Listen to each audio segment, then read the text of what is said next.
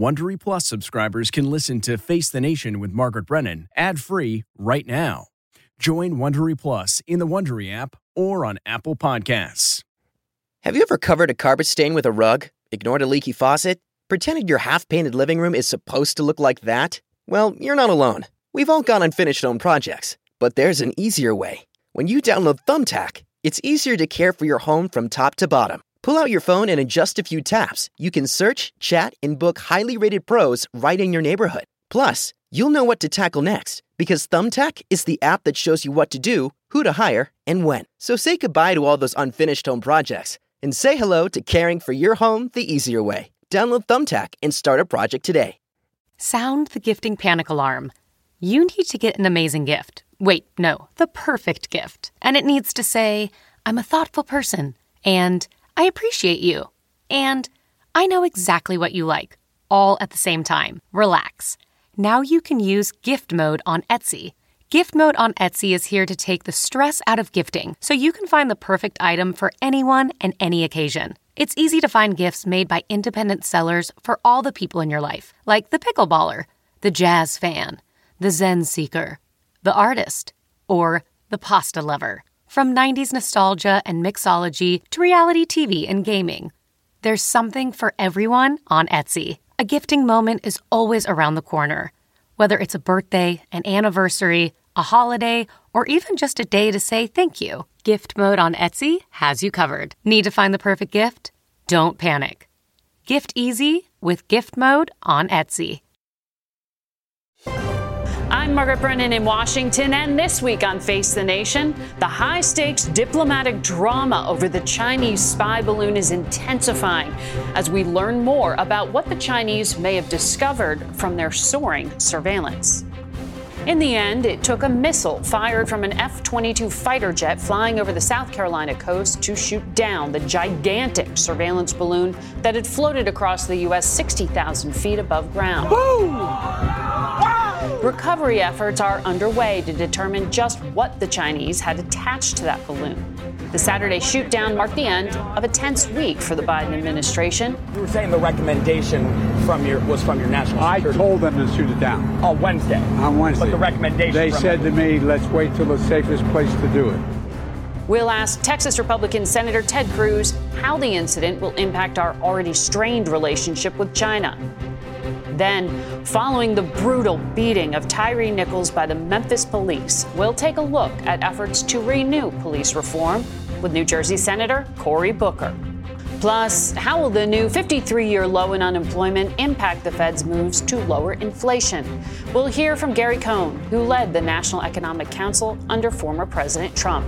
Finally, ahead of Tuesday's State of the Union address, 4 new House members weigh in on the prospects of action on crime, immigration, and spending in this divided Congress. It's all just ahead on Face the Nation.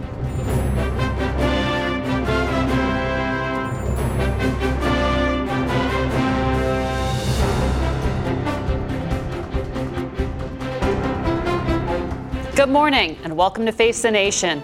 Well, it was a drama that had all the signs of a Hollywood movie. The end of the Chinese spy balloon's journey was somewhat predictable, but what happens next is still very much up in the air. According to the White House, the balloon was detected a week ago in Alaskan airspace and was not assessed to be an intel risk or threat. It then drifted through Canadian airspace, moving southeast, and was spotted in Montana, home to a U.S. nuclear missile base, where it turned into a very public diplomatic crisis. Beijing insisted the balloon was an airship gathering weather data that had just drifted off course. Secretary of State Blinken abruptly canceled his trip to China, a visit intended to thaw icy relations between the two countries. Many lawmakers, mostly Republicans, expressed frustration with the administration for not taking action earlier. But the president stuck with the Pentagon's recommendation to wait until the balloon moved offshore and away from civilians, still within U.S. waters. Now, the debris from that balloon, as well as what the Chinese learned from the mission, is of huge interest.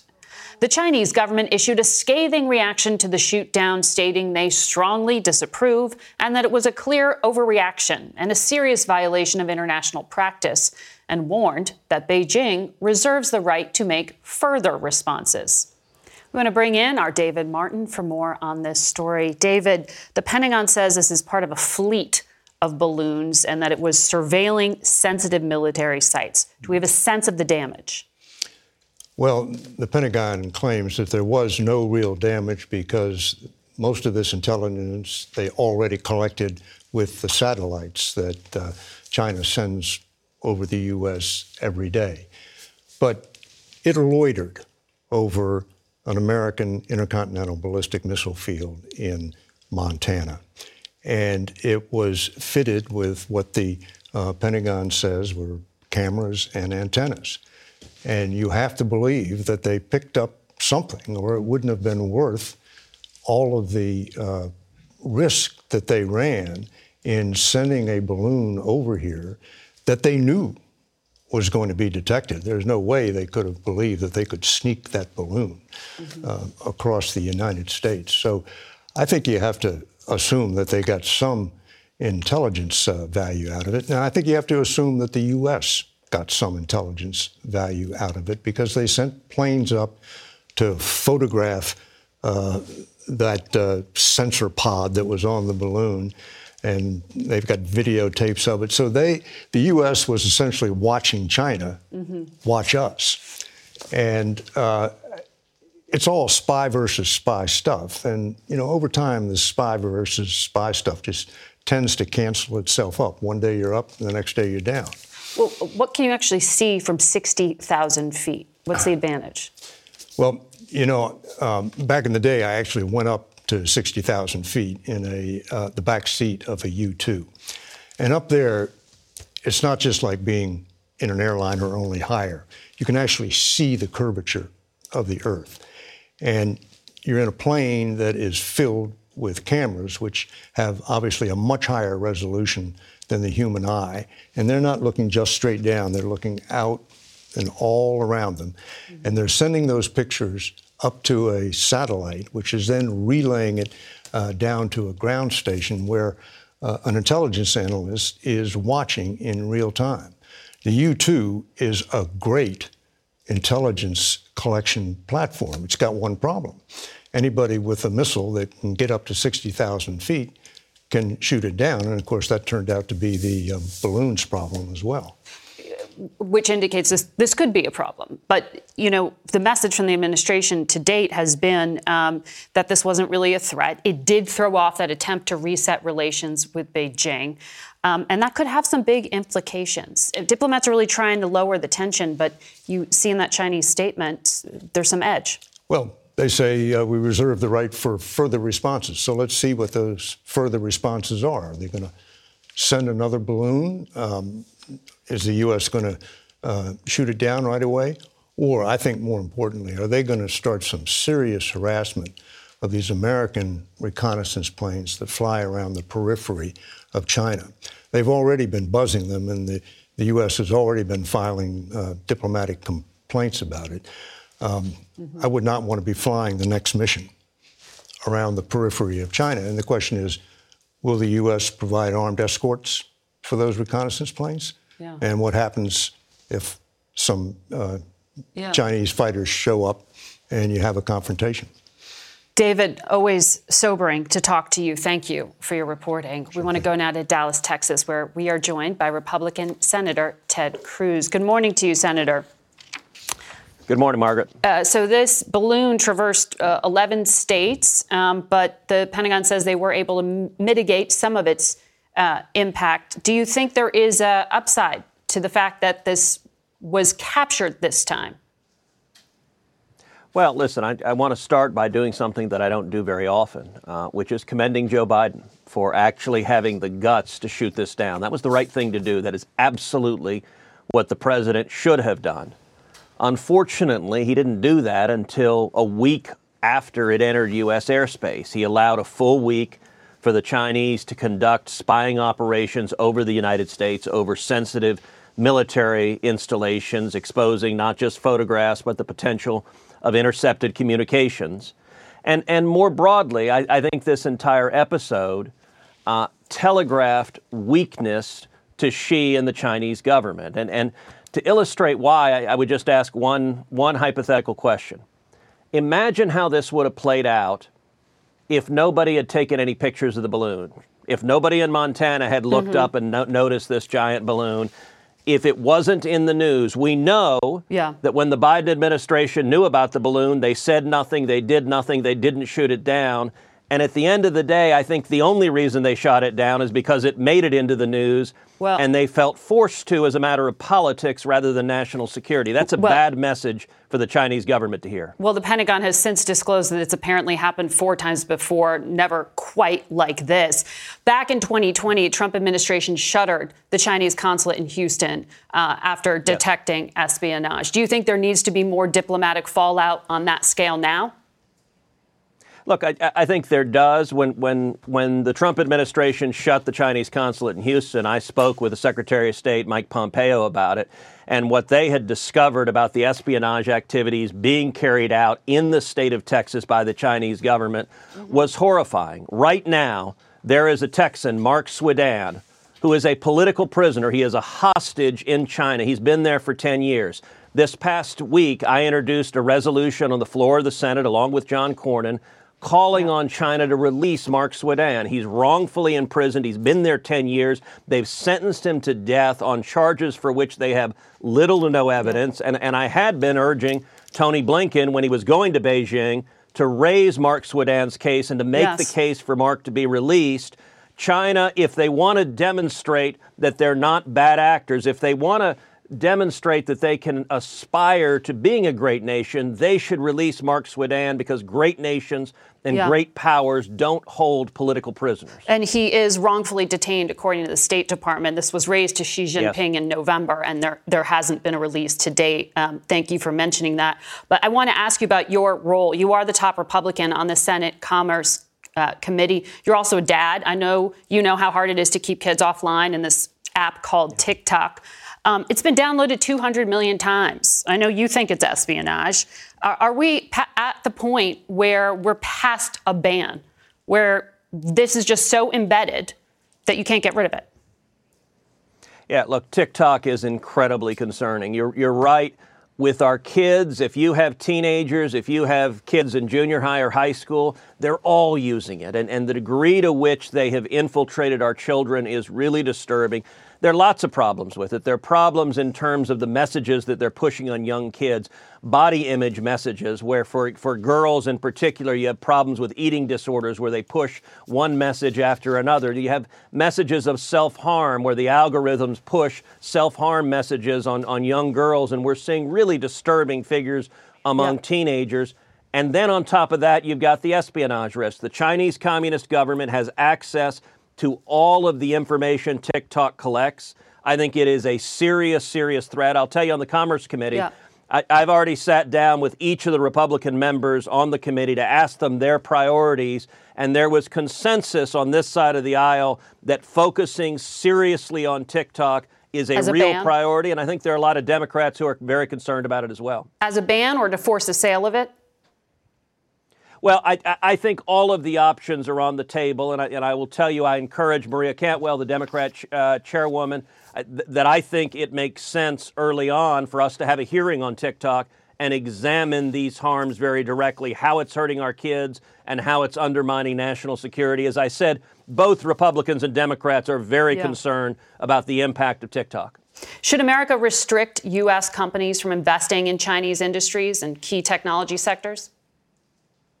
Well, I think we should be doing a lot to de-link our supply chain from China, to make it so that we are not dependent on China. We saw during the pandemic when one of the major Chinese state-owned newspapers threatened to cut off life-saving pharmaceuticals, things like heart medication that people depend upon. And it makes no sense for us to leave the lives of Americans at the whim of the Chinese government. Yeah. I'll tell you, in the last Congress, I introduced an amendment on the floor of the Senate to block the United States government from purchasing electric vehicles or batteries that were manufactured using slave labor in concentration camps in China. China has over 1 million Uyghurs in concentration camps. And Margaret, sadly, when we voted on it, every Democrat but one, every Democrat but Joe Manchin, voted no. And right now, the Biden administration is one of the largest customers in the world for the concentration camps that are carrying on murder and torture right now in China. That doesn't make any sense, and it's not right. No. Senator, I want to ask you about something here at home. You also introduced a bill to limit terms to 2 6-year terms in office for senators. Why aren't you holding yourself to that standard? You said you're running for a 3rd term. Well, listen, I'm a passionate defender of term limits. I think that Congress would work much better if every senator were limited to 2 terms, if every House member were limited to 3 terms. I've introduced a constitutional amendment to put that into the Constitution. But you're still running. And if and when it passes, I will happily comply. I've never said I'm going to unilaterally comply. I'll tell you what, when the socialists and when the swamp are ready to leave Washington, I will be more than happy to comply by the same rules that apply for everyone. But until then, I'm going to keep fighting for 30 million Texans because that's the job they've asked me to do. I think you heard me ask if you're running for president. I'm running for re-election to the Senate. Okay. There's a reason I'm in Texas today. I'm not in Iowa. I'm in Texas, and I'm fighting for 30 million Texans. All right. Thank you very much, Senator Cruz, for your time today. We turn now to Democratic Senator Cory Booker in Newark, New Jersey. Good morning to you, Senator. Good morning. Thank you for having me on. I want to start on the news of the moment. Mark Warner, fellow Democrat, chair of the Senate Intelligence Committee, tweeted, "There is no way the Communist Party of China would allow a balloon like this to fly over the Chinese heartland." I wonder if you personally are concerned that it was allowed to enter U.S. airspace at all. Well, again, Mark Warner is right. We should not have had this kind of incursion into the United States. And we have a real problem with China on a number of issues, from their human rights violations to their violations of international business law, to even the challenges we've had with them on overt spying. So I'm grateful that the military took decisive action when they did and how they did. But we obviously have issues here. And the issues with espionage, as you just indicated, go into a number of different areas.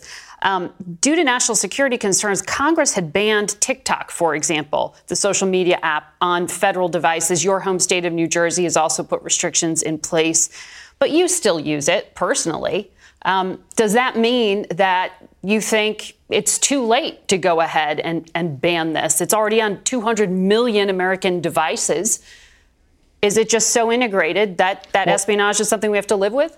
No, absolutely not. And I think there's 2 ways to approach this. One, the proactive step of banning it on government devices is something that the United States federal government's doing, states, and even localities are doing. But the other way to go about this is going directly to the company. They are now working with U.S. intelligence folks to try to make sure that the proper precautions are taken so the Chinese cannot get access and use it for spying. So this is something we have to take seriously. I want to ask you about the meeting you had with fellow Democrats at the White House on Thursday in regard to police reform. What agreements did you all come up with, and is it anything you can get Republicans to sign on to? Well, first of all, I want to again express my condolences to the family of Tyree Nichols. This was a really horrific murder. We saw a man on the ground, handcuffed, being beaten, and eventually die as a result of his wounds. This should not happen in the United States of America. And so I'm grateful that the president has taken decisive action in the last Congress with an executive order, but it falls to Congress to find a bipartisan way forward to make sure that we are doing what is necessary to raise police standards and professionalism, to create more transparency and accountability in American policing. I believe we can find a way forward. It is going to be more difficult in a divided Congress, but I believe that a moment like this, a moral moment like this, requires decisive action. Well, we've been through moral moments before, and negotiations have failed, as they did when you were talking to your Republican colleague, Tim Scott, back in 2021. He says that this House Progressives police reform bill, I assume he means George Floyd Act, it won't go anywhere. But he has given an impassioned speech saying he wants solutions that would have made a difference, specifically more grants, more de-escalation training, and duty to intervene training. Is this a starting point for talks?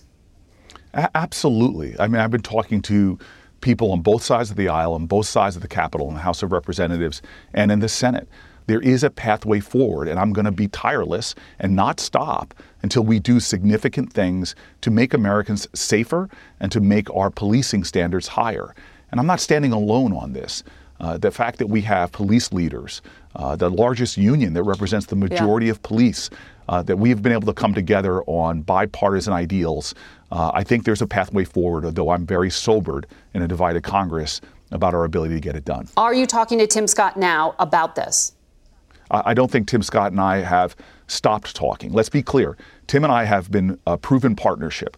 We walked away from the talks a year ago, so you did stop negotiating. Are you renewing those negotiations? Again, Tim and I have not stopped talking. We're guys that have gotten the Opportunity Zone legislation done. We've gotten criminal justice reform done. We may have stopped formal negotiations, but he and I are actually friends. We may be in different parties and disagree on a host of stuff, but the reality is we're two black men in America who've had really awful experiences with law enforcement that law enforcement leaders say are unjust. We're motivated. One issue you put to the side back in 2021 was that really hard issue of qualified immunity, which is whether to hold individual officers accountable for, or the entire police department accountable civilly for police misconduct. Lindsey Graham tweeted that holding departments accountable makes sense because in America, if you run a business and produce a product, you're responsible for your actions. The same should be true for police departments. Is he offering you the start here of something? You know, I've had conversations, meetings with Lindsey Graham in this Congress as well. He is somebody that agrees with me that there is common sense here. You can't have accountability without consequences when things go wrong. And we should definitely agree that the things we're seeing too often now because of body cameras and other filming have to stop in our country. This is wrong. And I'm happy that I have Republican colleagues that agree this is wrong, and we're trying to work something out. And I'm going to continue with it. And I'm grateful from the President of the United States to members of the House of Representatives like the Congressional Black Caucus. We're determined to try to get something done. May it be a big comprehensive bill. In this Congress, that might be hard. But we can find ways to do things that make things better. Senator Booker, thank you for your time this morning. We'll be back in a minute. Stay with us. We've got some good news this week. Hiring surged last month, but there may be a downside. Mark Strassman reports. Not since the Nixon era, May 1969,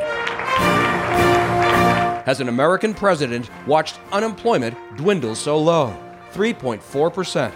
Despite big tech's latest bloodbath, pink slips galore at Amazon, Google, and Microsoft, American labor overall added more than 500,000 jobs last month. We're gaining jobs, which is great, but in terms of like inflation and interest rates, definitely would love to see that improve over the next year. But the sizzling job market complicates the Fed's mission. Bludgeon inflation with higher interest rates. Inflation's now at 6.5% compared to this time last year, down from the June peak of 9.1%. The Fed raised its benchmark rate by another quarter point last Wednesday, its 8th hike in 11 months. Expect rates to go up again in the months ahead. We will need substantially more evidence to be confident that inflation is on a sustained downward path. Those latest economic developments do little to calm millions of Americans. Ahead of Tuesday's State of the Union address, our new CBS News poll shows ripples of anxiety. 6 in 10 Americans believe the economy's condition is bad, pessimism that has been in place over the last year. Among all America's challenges, our poll says the top priority, lowering inflation. 3 in 4 people said they worry about it the most. I think you never fully stop holding your breath when you see prices going up. Over the next year, our poll shows roughly 6 in 10 Americans expect the economy to be in recession or slowing. Many everyday Americans are sweating this economy. Instability generates insecurity. I feel like it's kind of falling apart. We need to rebuild it up. I don't know what the exact answer is. It's vexing because of all the guesswork involved. For economists, for all of us. For Face the Nation, I'm Mark Strassman in Atlanta. And we'll be right back with a lot more Face the Nation. Stay with us. June's Journey is a fascinating hidden object mystery gaming app where you'll play as June Parker, tasked with a daunting obligation: solve your sister's murder. Set in the 1920s, the era of glitz and glam, this family mystery is one for the ages. Everyone's a suspect until your investigation determines otherwise. The clues are all around you, hidden within tricky twists and turns. You'll collect detailed information about each character in your photo album where you'll comb over every detail. You can even join a detectives club to chat and play with others or against them in the Detectives League. With hundreds of puzzles to solve, you should probably get started today. Discover your inner detective when you download June's Journey for free today on iOS and Android. We all have busy lives these days, and we don't want to waste a day recovering after a night out. That's why ZBiotics is the answer we've all been looking for. Their probiotic was invented by PhD scientists to tackle rough mornings after drinking. Here's how it works. When you drink, alcohol gets converted into a toxic byproduct in the gut. It's this byproduct, not dehydration, that's to blame for your rough next day. Pre-alcohol produces an enzyme to break this byproduct down. This is a proactive solution that wards off feeling miserable the next day instead of a reactive approach like drinking electrolytes or eating greasy food. Enhance your mornings with ZBiotics. Go to zbiotics.com/CBS to get 15% off your first order when you use code CBS at checkout. ZBiotics is backed with a 100% money-back guarantee. So, if you're unsatisfied for any reason, they'll refund your money. No questions asked. Remember to head to zbiotics.com/CBS and use the code CBS at checkout for 15% off. Thank you, ZBiotics, for sponsoring this episode and our good times. Be sure to tune in for special coverage of President Biden's State of the Union address Tuesday, starting at 8 p.m. Eastern on our streaming network and 9 p.m. on the CBS Broadcast Network. We'll be right back with Gary Cohn, who led the National Economic Council under former President Trump. This episode is brought to you in part by Audible, your go-to destination for thrilling audio entertainment. Whether you're looking for a hair-raising experience to enjoy while you're on the move or eager to dive into sinister and shocking tales, Audible has an exclusive collection of thrillers from best-selling authors that will keep you on the edge of your seat. Like The Guest List by Lucy Foley. Experience stories like never before, where every chilling detail is brought to life by captivating sound design. Plus, as an Audible member, choose one title a month to make yours forever. And now, new members can try Audible free for 30 days. Just visit audible.com/WonderyPod or text WonderyPod to 500-500. That's audible.com/WonderyPod or text WonderyPod to 500-500.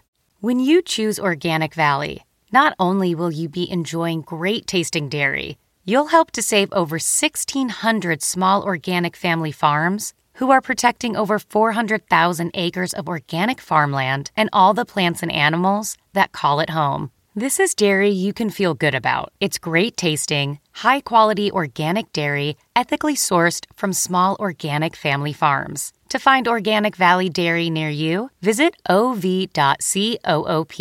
That's ov.coop. Welcome back to Face the Nation. We want to turn now to the economy and that surprising jobs report for the month of January. We're joined by former top economic advisor under the Trump administration, Gary Cohn, who is now the vice chairman of IBM. Good morning. Good to have you back here. Thanks for having me, Margaret. So 517,000 new jobs, but a lot of companies, particularly in tech, are announcing layoffs. So exactly where's the economy headed? So it's interesting. We did see the 500,000 plus new jobs, which was quite surprising, I think, to many of us. But I think what we're actually seeing here is a renormalization of the new economy. A lot of the jobs that we saw were jobs in the service industry. The service industry is coming back very strong because we're starting to see the economy go back to what we historically think of the economy. For the first time, we've seen occupancy rates in offices in major cities over 50%. When you see occupancy rates go up, you need the service sector to work. Think about people going back into the office. They need parking attendants. They need people to work in the buildings. They need security. They need people to clean the buildings. People stop for coffee when they go into the buildings. They go out to lunch. They go to bars. For that to happen, you need the service sectors to come back to work. So the 128,000 service sector employees that came back to work, that 100% correlates with people going back to what is the new normal. It may not be 5 days a week in the office, but it's enough days in the week in the office where you need the service sector to come back to work. The interesting thing about last month's unemployment numbers is we brought people back to work, but we did not have to entice them with pay. So the month-over-month number in wage gains was 30 basis points. The prior month was 40 basis points. Mm-hmm. So we're getting people back into the labor force for a lower wage than we were prior to this. And that's a little bit hopeful for you on the inflation front. Yeah, and I think this is natural. I think what we've seen is after all the stimulus that was put in the system over the last 3 months, people are running out of stimulus monies. We saw that in the fourth quarter of last year. Mm-hmm. We saw consumer spending slow down. We saw debit balances on credit cards go up. We started to see delinquencies go up. And you know what happened? People actually did the right thing and they went back to work. They re-engaged and they re-entered the workforce. And I think we saw a lot of that in the January numbers. So these more positive signs have led Bank of America, for example, to say recession still in the cards, but not until after March.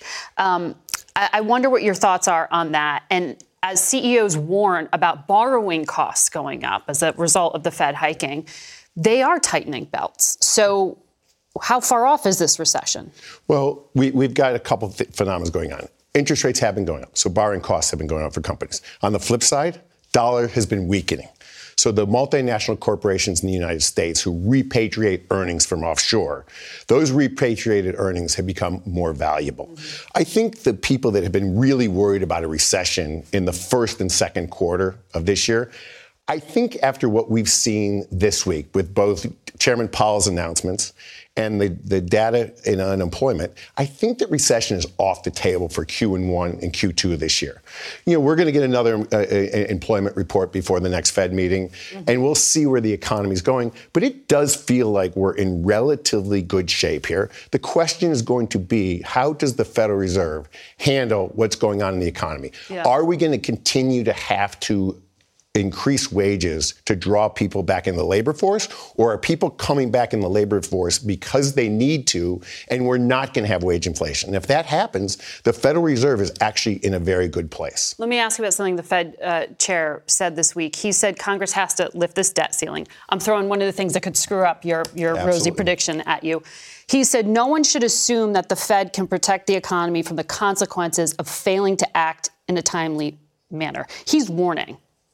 He's not making plans for a default. You're on your own if it happens. Yes. Should there be a plan for the Fed to step in? I mean, I know legally it's in question here, but I talk to people on Capitol Hill who say Wall Street's not taking this seriously enough. The politics are really bad around the debt ceiling.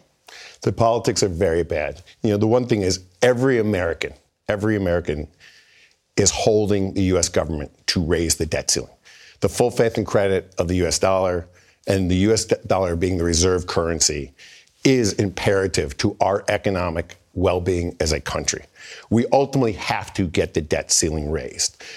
That said, what's going on here is not something out of the ordinary. If you look at debt ceiling raises over the last 40 or 50 years, no matter which party is in the minority, about 50% of the time, debt ceiling raises come with some amendments attached to them from the other party. So this is quite normal, the process that we're going through. You don't sound overly concerned. Like, I'm always concerned when we're dealing with debt ceiling, but I have a feeling that we will get there in the end when we have no other choice. You had the speaker here last week, and he felt confident that we would get there when we had no other choice. Mm-hmm. The speaker met with the President of the United States this week. The two of them came out of the meeting relatively confident. I feel they both understand there is no choice. In the end of the day, we have to raise the debt ceiling. The question is, can the Republicans get something in the legislation attached to the debt ceiling legislation that they want, that they feel like is a win, and the Democrats are willing to give it to them? Historically, that is what's happened numerous times. Yeah, and the risk there is real. I want to ask you as well about China. Mark Warner was here with us last week, and he said technology competition with China is the biggest issue of our time. He's worried about things that, like your company does, yes. IBM, yep. in terms of quantum computing. Is enough being done to keep America competitive on that front? Well, we're starting. You know, if you look at where we've been this year, you know, we passed the CHIPS Act in the United States, which, you know, is something that's not a normal motion for us in the United States, for the federal government to pick and choose an industry and to subsidize. It really is not a normal action. It's an action that, you know, historically I probably not would have supportive. I was extremely supportive of the CHIPS Act. We at IBM were extremely supportive of the CHIPS Act. If we learn nothing else from the pandemic, we learned that there are certain goods that are necessity goods for this country to have. And we are overly reliant on places like China. And if we don't find ways to change the manufacturing system and the supply chain and move it back to the United States, where we can take care of ourselves, we have made a catastrophic miscalculation. Chips are one of those areas where we cannot depend on the rest of the world and run our manufacturing business and continue to grow our economy. Pharmaceuticals is another area where we really have to move that industry and that manufacturing back to the United States. So I think we really have to evaluate what are the most crucial and sensitive businesses or industries that we cannot live with in the United States, and we're going to have to make real investments in those here in this country. And we'll keep talking about it with legislators have to figure out how to pass some of those laws. But we're going to take a quick break. And when we come back, we'll be talking with 4 members of the freshman class in the 118th Congress. Across America, BP supports more than 275,000 jobs to keep energy flowing. Jobs like updating turbines at one of our Indiana wind farms and producing more oil and gas with fewer operational emissions in the Gulf of Mexico. It's and, not or. See what doing both means for energy nationwide at bp.com/investing in America. As a professional welder, Shayna Ford uses Forge FX to practice over and over, which helps her improve her skills. The more muscle memory that you have, the smoother your weld is. Learn more at meta.com/metaverse impact. Joining us now for a look at the new Congress, a group of freshman House members. Congressman Robert Garcia is the president of the Democratic freshman class. He's from the state of California. Gentleman next to him is New York Republican Congressman Mike Lawler. Congresswoman Summer Lee is a Democrat, and she is from the state of Pennsylvania. And Congressman Zach Nunn is a Republican from Iowa. So I want to talk about some of the things you all think you can get done here in Washington. Congressman Lawler, the former Speaker Nancy Pelosi recently told the New York Times that Democrats could have held on to the House if New York politicians had realized earlier on that crime was such a key motivating issue. In the last Congress, they greenlit about $4 billion in grants for local law enforcement. Do you think that money now needs to be accompanied by some kind of reform, something more on crime? Here in Washington, there's a lot of bipartisan support, I think, for especially making sure that law enforcement has the resources they need and the training that they need to do their jobs effectively. I think, obviously, the situation in Memphis with Tyre Nichols is a horrifying example. But I think there's a lot of area where we can work together to address the rise in crime and why we are seeing such a rise across the country. Like what? You have to look at what are some of the root causes of why we're seeing such an increase in crime, gang activity. Obviously, you see the scourge of fentanyl pouring into our communities, drugs being dealt that are having a devastating impact. So I think there is a lot of area where we can work together to address these challenges. What about you, Congressman? This is your party in the majority. $4 billion in grants just went to local law enforcement. Does Congress need to do anything more to address crime? When I was chair of judiciary at the state level, Iowa moved very aggressively after the George Floyd homicide. We immediately said that we were going to allow our attorney general to investigate crimes directly so that we weren't waiting on county attorneys. We made sure that bad law enforcement officers couldn't be cycled through without some kind of a background check. We made sure that we made a direct investment in mental health across the state and made sure that our regional, both our urban but also our rural communities, had access to that. And ultimately, we also worked with our law enforcement to make sure that law enforcement had a better relationship with the community rather than one of conflict. There's some tangible successes we've seen at state levels. Let's bring those up to the federal level and make sure they can work the same way.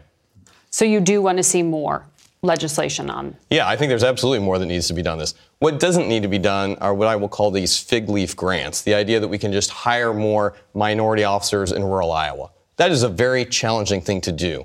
We should be identifying, and we saw tragically, even in Memphis, that alone is not a silver bullet solution. We've really got to get to the effort of, good policing, but also recognizing when there is good law enforcement, we hold that up as a partner in a community. That's where this money could be going, and it needs to be accountable. I think far too much of this has gone to, some major metropolitan areas, which have seen actually crime spike in those neighborhoods. Congresswoman, you said it would be good to revive the George Floyd Policing Act, but we're so far past that right now, we really need to kind of escalate the conversation faster. What do you mean? What are you calling for? So let me be really clear. There is a proliferation of disinformation and bias in conversations about crime and conversations about policing. And to be very clear, police violence is crime. We cannot say that we care about crime, but then do nothing, choose to do nothing over and over and over when the crime is committed by a police officer. There are statistics that show that less than 2% of police officers who are engaged in a misconduct are ever indicted at all. And while we can all celebrate that 5 black police officers, right, and let it not escape us that it was only when they were black that there was swift action, and there was a 6th who was not black, and there was not swift action, that we can say that Tyree should be alive. So should Tatiana Jefferson. So should Antoine Rose II from my district. So should Mike Brown. So should Philando Castile. Mm-hmm. They should all be alive. So when we're talking about crime and we're talking about how we're going to solve it, when I say that we need to change the conversation, we need to acknowledge that public safety does not begin with policing. Public safety begins with investments. It begins with addressing our own implicit and explicit biases in policymaking and education and appropriations. So when the president talks about reviving George Floyd Policing Act, you're saying not as it's currently written. You want more measures. Absolutely. I want us to be intentional at every step about addressing racial bias, about addressing poverty, about addressing crime, and about addressing police violence. I think Representative Lee is absolutely right. Listen, I would vote for the George Floyd Policing Act if it was on the floor tomorrow, but more needs to be done. Additional steps won't be put on the floor tomorrow under Republican leadership, absolutely. To be clear. And that's why I want to be clear also when our colleagues bring up that more should be done around this issue. The truth is that you look at a place like California or most of the country, we are actually safer today than we were 15, 20, or 30 years ago, statistically. And so there's a lot of concerns around crime, and there should be. We all want to be safe. But I also think we also got to look at the data and actually look at the facts. The truth is that every single election cycle, it just seems that there's a lot of focus on crime and inner cities. And the truth is that we are safer than we were 20 or 30 years ago. But there was a spike in violent crime. In New York State in particular, the reason there was a focus on crime by voters is because they didn't feel safe. You had people being pushed in front of oncoming subway cars. You had people being stabbed in the street. By the way, the vast majority of victims of crime are black and brown people. So to act as though there's not a crime issue, I think is dismissing the fact that it is serious and people do not feel safe. And so, yes, we need to address the root causes of why someone may turn towards crime or why they may find themselves as part of a gang. But we also need to hold people accountable with the decisions that they make. And I think part of the problem here is that oftentimes it is very easy to go say law enforcement bad. But the vast majority of people who are in law enforcement are good people. I come from a community that has strong law enforcement presence. 50% of households in my district have a cop, a firefighter, a first responder, or a veteran in them. They're good people, and they want to do right by our communities. The vast majority of people in poor and working class neighborhoods are good people. They are. And they are victims of crime that we don't say anything about. Presence. For instance, exactly. for instance, there is no police presence when they're a victim of wage theft. We're not seeing anybody fear-mongering. I passed legislation. That's awesome. And I would like to see it happening here, because what we don't see when we're talking about crime, we're really talking about white-collar crime. We're really talking about ways in which we're going to hold corporate criminals accountable. We're really taking any strides in any level of government to do anything about that. But we continue to talk about the crimes of desperation, and particularly the crimes in marginalized communities. I want to ask you about some other issues, immigration and border security. It has been years, and there has been a failure to legislate on this. What's going to be different in a split Congress now? Do you see hope for this? I do. I really do. The challenge right now is until we secure the border, we have a really porous situation where the folks who are coming here illegally are jumping ahead of the folks who are coming here legally. The folks who have set up shop in America and want to be good citizens are finding themselves outfoxed by people who are being encouraged to come here illegally. And it's not like everybody has the chance. It's those who can get here. Most Republicans in this Congress have been disingenuous on immigration. I'm an immigrant. I came to the U.S. when I was a young kid. I had the privilege and honor of becoming an American in my early 20s. I am grateful to this country. I love this country. Immigrants love this country. They just want an opportunity to be here, a pathway to citizenship. But you're talking about dreamers. Program. You're talking about border security. Right. I mean, there are different aspects of this. What part of this can get through in this Congress? Which piece? So I would like all of the above. Both could be done. I agree with you on that. The thing is that, unfortunately, there's this myth that Democrats somehow aren't concerned about a secure border, or that we don't want an orderly process. But we also want to ensure that everybody wants a secure border, but we also want to ensure that we're talking about the humanity of people. These are people that are coming to this country that are desperate, that are suffering. And so this idea that we can't give these people justice, we can't support and help them, I think is anti-American. And I am hopeful, like some of you, I have talked to some Republicans on the other side that have an interest in a broader immigration reform package. And that's something that I hope that we can all work on. My wife is an immigrant as well. And she came to this country about a decade ago in search of economic opportunity. She comes from Eastern Europe, a former Soviet satellite state. The bottom line here is this. We embrace immigration. All right? But we have to have a legal process. We need to secure the border. We need to increase Border Patrol. We need to increase the number of judges and court personnel to hear asylum cases. Nobody should be waiting 2 to 3 years to hear an asylum case with the hope that they may come back for the court hearing. That's insane. And then we need to fix the legal immigration process so that people who want to come here can do so legally and contribute to our communities, to our culture, to our economy. And I think there can be broad bipartisan agreement on this if everybody is willing to kind of give a little. Both sides have failed on immigration for years. For years. This is not one party or the other. Both sides have failed miserably here. And we have a situation that is unsustainable. I want to move on to governance and debt. Can I see a show of hands? Are you all confident that America will avoid defaulting on its debt? Yes. Yes. Show of hands. I'd like to think so. I hope so. You're confident we will avoid the cliff? We absolutely will. The bottom line is this. We have incurred debt previously. We have an obligation to pay that. We will lift the debt ceiling. Do you believe that some of your Republican colleagues who have been in a very different place on this will come along, and that the party... Absolutely. But here's the point I would make. Over the past many decades, major spending reform has been tied to the debt ceiling. Okay, so the White House needs to recognize one thing. One-party rule in Washington is over. They need to negotiate with the Speaker in good faith to come to a long-term agreement that puts us on the path to fiscal solvency. Social Security, health care, including Medicare, Medicaid, and then defense are the three biggest line items. Where do you cut? If you have to have this conversation, where do you cut? Defense. The reality is that we can't keep asking the same people to compromise over and over and over. When we talk about these conversations, we have to humanize them. We have to be very clear what we are proposing to cut, who are going to be impacted by it. What we've actually been spending all this money on is actually getting our country back on track. We just went through the single largest loss of life event in the modern era of our country. We lost over 1 million Americans. We spent money trying to keep people alive. We spent money trying to keep businesses afloat. We spent money to ensure that people were housed, people that needed support. And so, yes, there was significant spending, but it was spending to respond to this incredible pandemic. So I have to be respectful and say, you're saying government's the solution for this. I'm saying states like Iowa that opened back up, people were the solution. We're in the business of government. So of course government is absolutely. So let's with respect. As far as this unity amongst Republicans around the debt ceiling, the truth is there is no unity. The Democrats are united. We're not going to cut Social Security. We're not going to cut Medicare. And so I'm interested to know how we're going to get to this resolution, because we know that this issue, at the end of the day, impacts working people the most. So the discretionary spending you would cut is also in defense?